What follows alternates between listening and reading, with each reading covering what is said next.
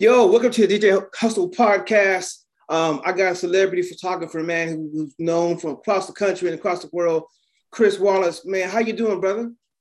Man, I'm doing fine on this Thursday afternoon. It's sunny Southern California.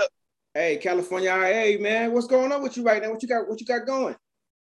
Man, I got a lot of stuff. Even though people know me as a photographer, I'm actually a director and a line producer. So I got some documentaries and stuff that I'm working on. Just working on those projects and the stuff that you really can't talk about, but I've been building behind the scenes for like 2 or 3 years now. So that's what's up. It's all come out. Now, let me ask you, let's go back to the beginning, man. When you first picked up the camera and you first thought about taking pictures, what got you into it? I mean, this may sound like kind of like cliche, but literally in like the first grade, I took a photography class. Yeah. And I was so interested in film and photography, but I mean, we didn't really have the money to afford the type of cameras that I thought that I was needed. But art and stuff like that used to be a hobby. So as it kind of went on, I joined the military and I started traveling around the world. And I was probably at the time maybe like 23. Wow. And I realized that I had been in the Army for 5 years and I didn't have any pictures. Wow, really? From none of the stuff that I was doing. I mean, I have been taking pictures of things, but I didn't have any pictures like of myself, like doing stuff. So I moved to Washington State. And I just started capturing everything that I saw.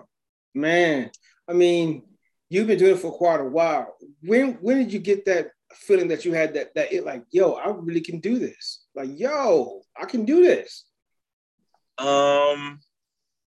Believe it or not, it was probably the night that I met you. At Red Grant's birthday, I had been working with Dave for like 2 or 3 months now.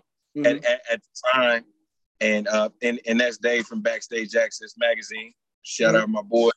I looked around the room and I had seen most of the people that I grew up watching on TV, and I was like, "This is pretty cool."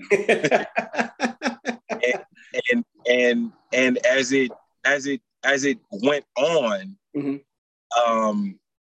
the rooms just got bigger and bigger. And the people got bigger and bigger, but I just like taking photography. It doesn't matter if they're celebrities or children at daycare. I just like creating art.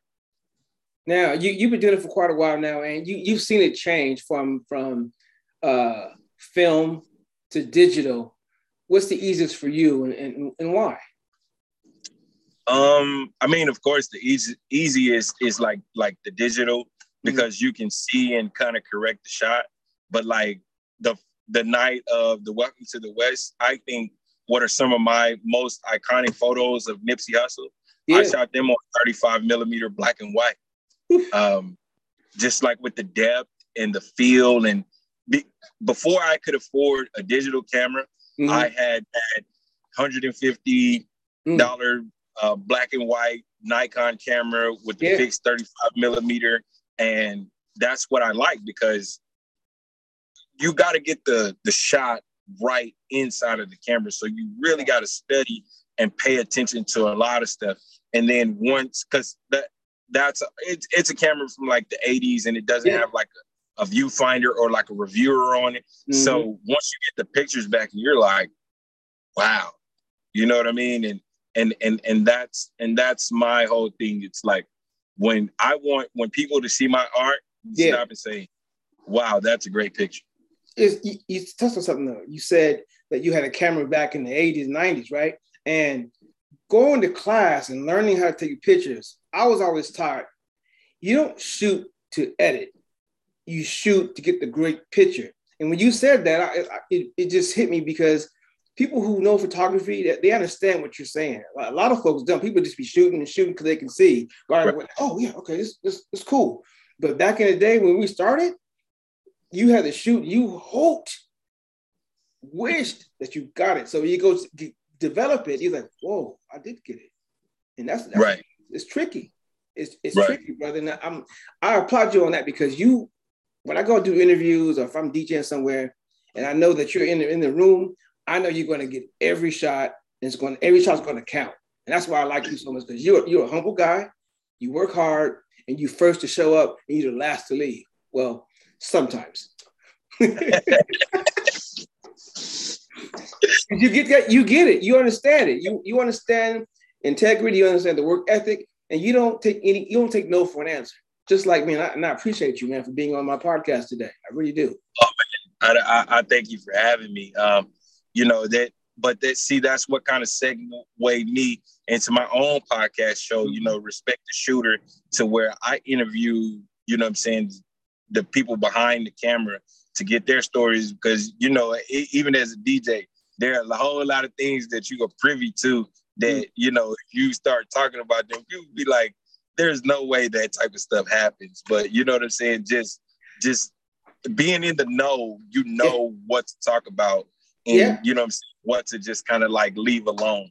Mm-hmm. But, it's such a great thing for me because I really get to meet people from all different walks of life. You know what I'm saying? Right. And, working with celebrities or what people consider to be celebrities, it's not all cracked up like what people think it is. Because most of the people that people would see me being a photographer for, I don't know them. You know what I mean? Yeah. Because I don't even take pictures with people I don't know. So if I don't know them, I'm not gonna be like, hey bro, like, can I get a picture? So every person that you see me in a picture with, I know them in some type of way, and it's usually outside of the realm of photography. I'm just a photographer that people hire. You know what I'm saying? And it goes with trust and integrity, right? Because the things that I get, I don't share them with the world unless they want that information shared. That's right. That's right. What would you tell a young photographer now coming into the game? What advice would you give them, him or her? Focus on forever. Build a brand, not chase a bag. Because a lot of people, they have no idea what Akashic Photos is, but they understand that my work is synonymous with great work. Yeah. So even though a lot of people, they have no idea, you know what I'm saying, even what my name is, right. They just know when I come around that I'm the guy that takes the pictures. Because you look like you about to shoot something for real. Because you don't look like a regular photographer. You look like you about to come in. You come in with your bag on, your hat down low, coming in looking like you about to just do something. You pull out this big old black long lens. Oh, okay. It's really a camera. Okay, I thought it was something else. Yeah, man. Marvelous, bro. Marvelous. Like, wait a minute. Like, wait, dude, come on. That was friends. Not right now. Right. So, hey, respect the shooter, baby. Respect the shooter. There it is. What can we see you do next, man? You do so much. I mean, I know you can't talk about the production side of things. What is your next event? So we can come out and check you out, man. All right. So I'm giving DJ Hustle the exclusive right now because I haven't said nothing. But December 1st at the Lemonade Dispensary in Van Nuys, me, Carl Thomas. I'm having my gallery unveiling some one-on-ones, pictures I've never shown before. They're going to be blown up on canvas, and I'm going to do that with Carl Thomas. That's dope, man. The R&B legend.